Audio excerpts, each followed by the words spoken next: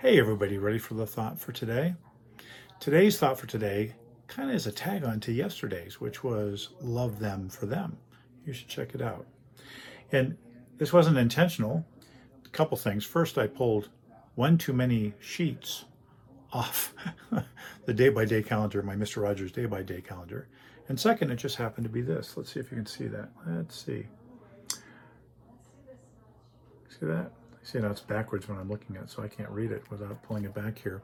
I would like to tell you what I often told you when you were much younger. I like you just the way you are. I like you just the way you are. Now, yesterday I said love them for them. Don't make them earn your love. And I kind of would say the same thing. Don't make them earn your liking.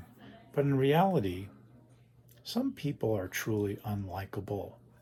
But I would suggest almost everybody, I know there may be a couple exceptions, but almost everybody has something you could like about them. Almost everybody has something that you could like about them. And that is the thought for today. And you know what? I think if I met you, I would like you just the way you are. I love you. I'll see you again tomorrow.